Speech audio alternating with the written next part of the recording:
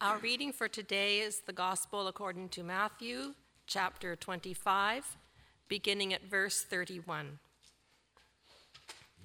When the Son of Man comes in his glory, and all the angels with him, then he will sit on the throne of his glory. All the nations will be gathered before him, and he will separate people one from another, as a shepherd separates the sheep from the goats. And he will put the sheep at his right hand and the goats at the left. Then the king will say to those at his right hand, "Come, you that are blessed by my Father, inherit the kingdom prepared for you from the foundation of the world. For I was hungry, and you gave me food. I was thirsty, and you gave me something to drink. I was a stranger, and you welcomed me. I was naked, and you gave me clothing. I was sick, and you took care of me. I was in prison, and you visited me." Then the righteous will answer him, "Lord, when was it that we saw you hungry and gave you food, or thirsty and gave you something to drink? And when was it that we saw you a stranger and welcomed you, or naked and gave you clothing? And when was it that we saw you sick or in prison and visited you?" And the king will answer them, "Truly I tell you, just as you did it to one of the least of these, you are members of my family. You did it to me." Then he will say to those at his left hand, "You that are accursed, depart from me into the eternal fire prepared for the devil and his angels. For I was hungry, and you gave me no food. I was thirsty, and you gave me nothing to drink. I was a stranger, and you did not welcome me. Naked, and you did not give me clothing. Sick and in prison, and you did not visit me." Then they also will answer, "Well, Lord, when was it that we saw you hungry or thirsty, or a stranger, or naked, or sick, or in prison, and did not take care of you?" Then he will answer them, "Truly I tell you, just as you did not do it to one of the least of these, you did not do it to me." And these will go away into eternal punishment, but the righteous into eternal life. Hear what the Spirit is saying to the church.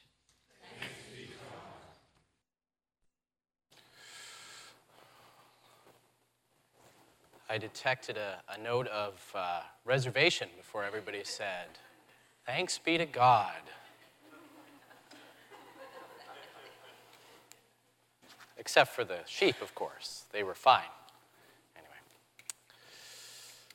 let us pray.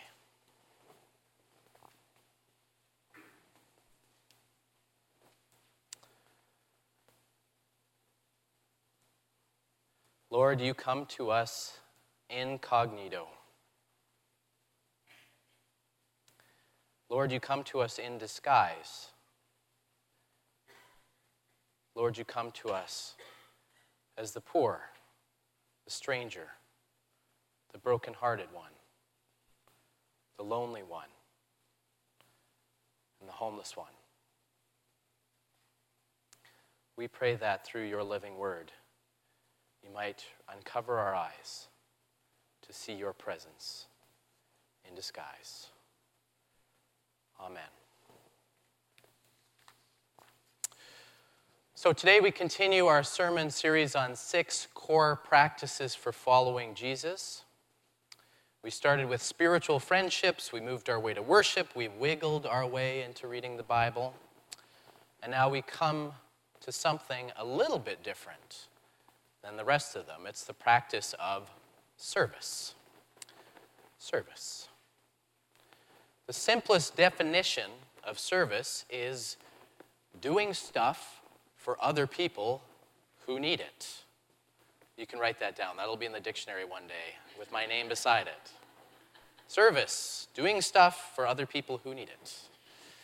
Jesus' great commandment or direction to his followers in the Gospel of Matthew is to love God with all our heart, mind, soul, and strength on one hand, and to love our neighbors as ourselves on the other. In fact, Jesus The fact that Jesus puts the two together means that we can't fully love God without also loving our fellow human beings with that same kind of depth. If we love God and are indifferent towards or hate other people, then we aren't truly loving God. Without service, the whole thing falls apart. And our scripture passage today that everybody was so excited for when it was read is the prime example, perhaps the most extreme example of the importance of the spiritual practice of service or of neighborly love, or in the old way of saying it, good works. Here we're given an image of the end of time. You can see this ancient tapestry on here that tries to depict that. We're given this image of the end of time, and Jesus has returned with an army of angels as cosmic judge sitting on a cosmic throne. We, of course, don't need to take this as a photograph that's been mailed back to us from some time in the future, but it does image a future time beyond history as we know it. The Anglican priest and writer Robert Capon says that it's a time where the iceberg of divine presence running under all history, at least at last, thrusts itself up in one grand, never to be hidden again arrival. That the divine that we can sometimes sense but can't see is unveiled, and the truth of all history, every moment, every human life is brought into light and held up to divine scrutiny. The Son of Man has come in glory, says Capon. Everything and everyone is out in the open. And before the judge, it says, all nations are gathered, which means everybody. All people, Christian, non-Christian, good, bad, faithful, unfaithful, ancient people, modern people, and everybody in between. They're all gathered here at this one divine moment. They're all here, and they're neatly divided into two long separate lines. I don't mean to intentionally set up the lines as the two sides of the church. You're like, I can tell what Ryan thinks of me. But they're neatly divided into two separate camps. The first camp, it says, are to be called the sheep. We find out that they are to inherit the kingdom, it says. That is to say, they will get to experience the world set right. The coming together of heaven and earth, the establishment of never-ending joy, justice, and bliss that the universe was created for. It's the gorgeous stone path leading past blooming flowers on a sunny day, leading up to the perfect, cozy home, and one that will stand into eternity. Why do they get to go that way? Because they served Jesus, it says. He was hungry. They gave him food. Thirsty, they gave him water. A stranger, and they welcomed him. Clothed him when he was naked, and cared for him when he was sick, and visited him in prison. And of course, the sheep sort of look at each other and they say, I don't remember that. When did we do that? They ask. And Jesus tells them that they did that when they welcomed, fed, clothed, cared for, and visited the least of these who are the members of my family. And when they did that, they did it to him. When they cared for the poor, the outcast, the person on the margins and in need. They had the chance to serve the way Jesus served, and they took it. And in doing so, they find they were actually doing it to Jesus himself. And that's earned them a spot in the kingdom lineup. A first-class ticket and a reservation for the penthouse suite. It's all there. The second lineup, though, these folks are called the goats. we find out that their line's a conveyor belt leading to nowhere but off a cliff into the eternal fire, Jesus says, prepared for the devil and his angels. Seems kind of harsh. Why? Because they didn't serve Jesus, it says. They didn't welcome, clothe, house, feed, or care for Jesus. And when didn't we do that, they say?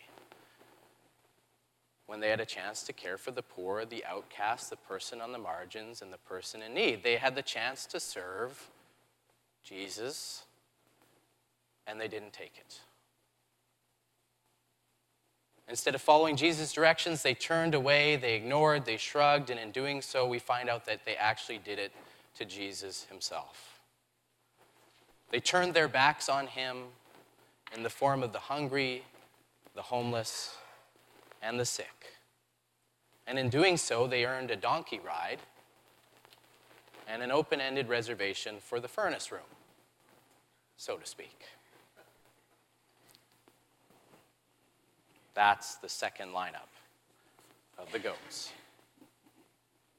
Like I said, we don't have to take this literally, but our passage from Matthew 25 is the quintessential New Testament text about the importance of service because it lays out that our eternal destiny, the meaning of our lives, is bound together with how we treat the poor, the lost, and the broken.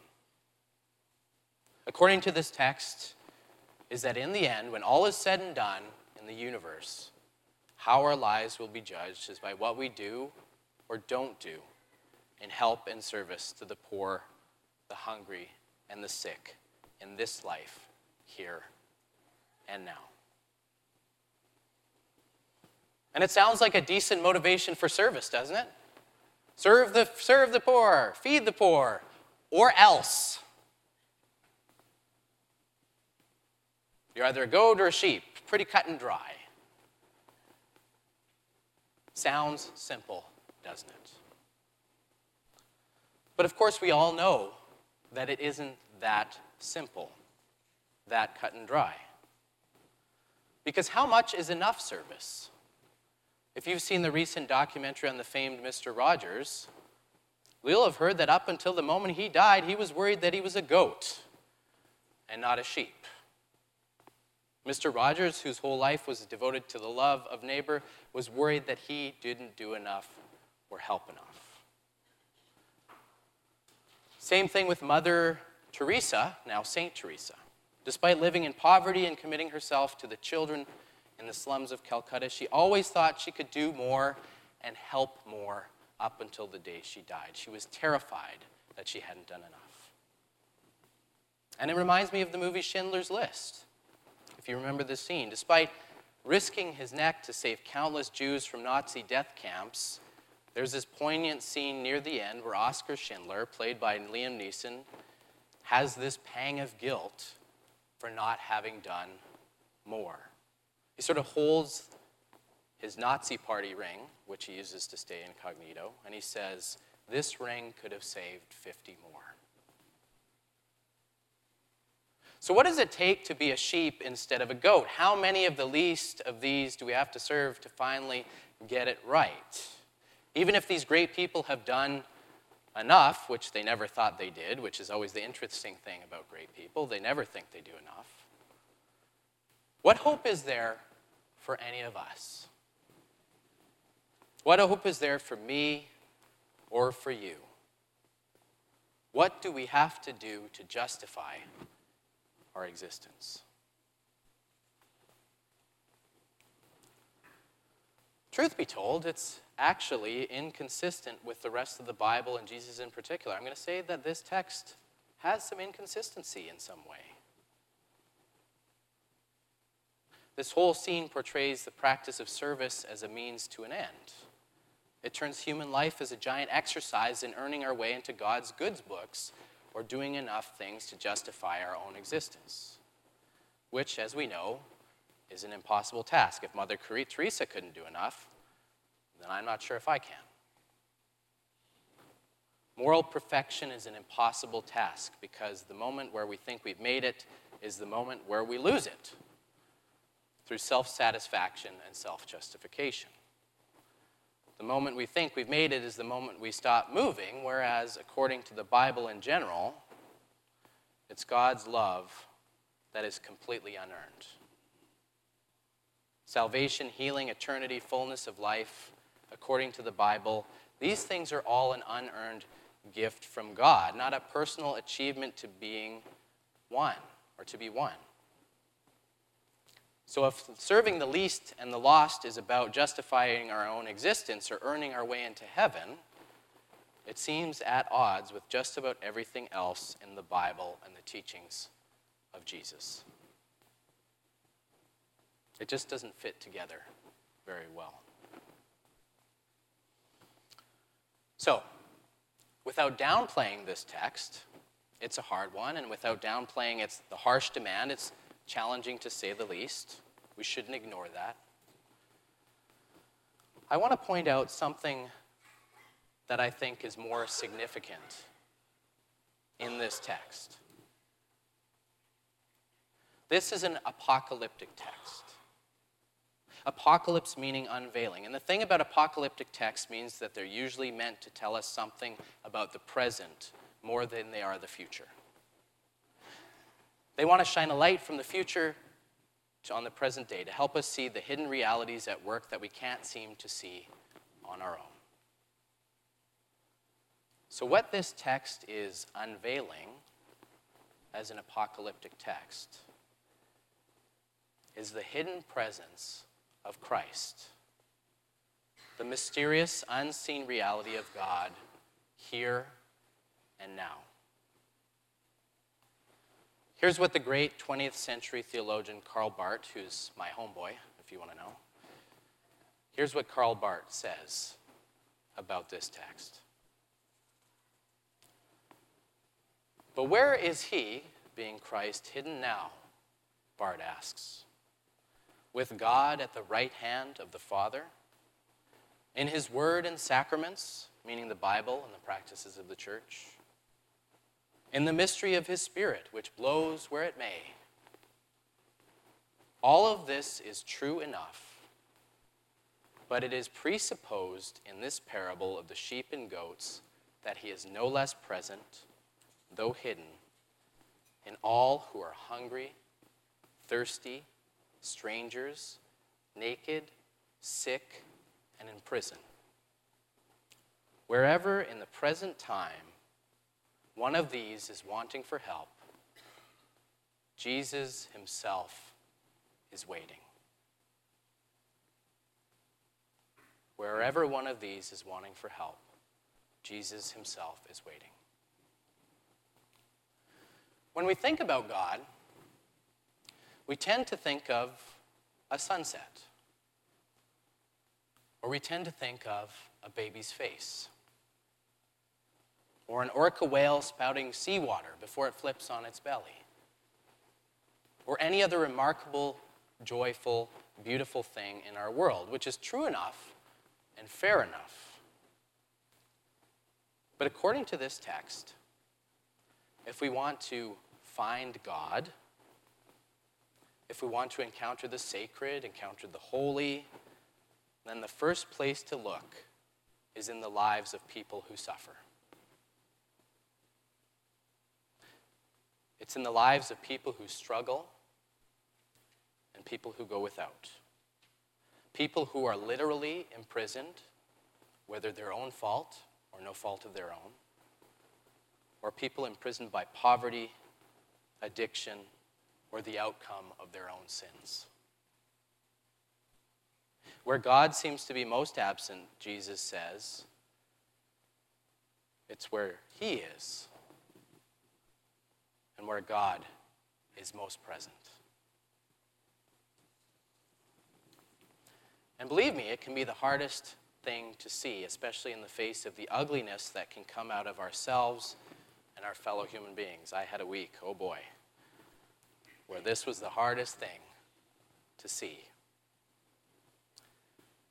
But this is where Jesus says he is. What you do to the least of my brothers and sisters, you do unto me.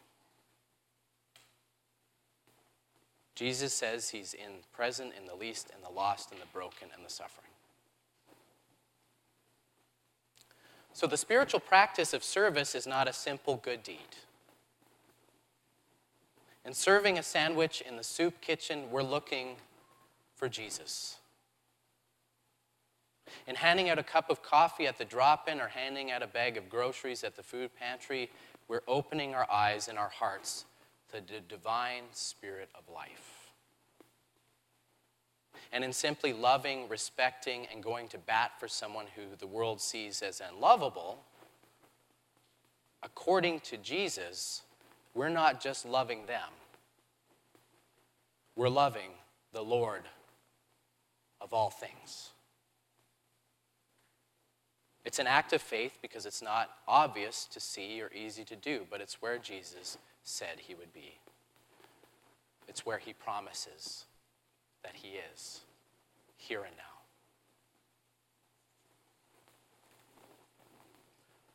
So service isn't about proving our moral superiority to the world, proving that we're sheep instead of goats. It's not about earning our way into God's grace, which is impossible. Or on the flip side, earning ourselves a ticket out of eternal fire. It's not even about being a good person, whatever that may mean. But followers of Jesus practice the discipline of service because we believe that's where we will find God. And it's where our own hearts begin to beat in the same rhythm as the heartbeat of the universe. Because in seeing Jesus in the least expected places, and in serving Jesus in the least expected people, we're somehow made to be more like he is. And that's the mystery. In doing so, we set our feet on the path of God's eternal kingdom.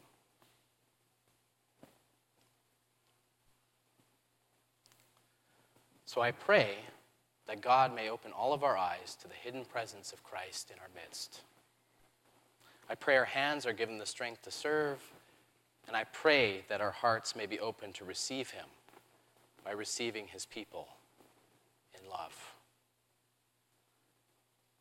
Because that's what service is all about. Amen.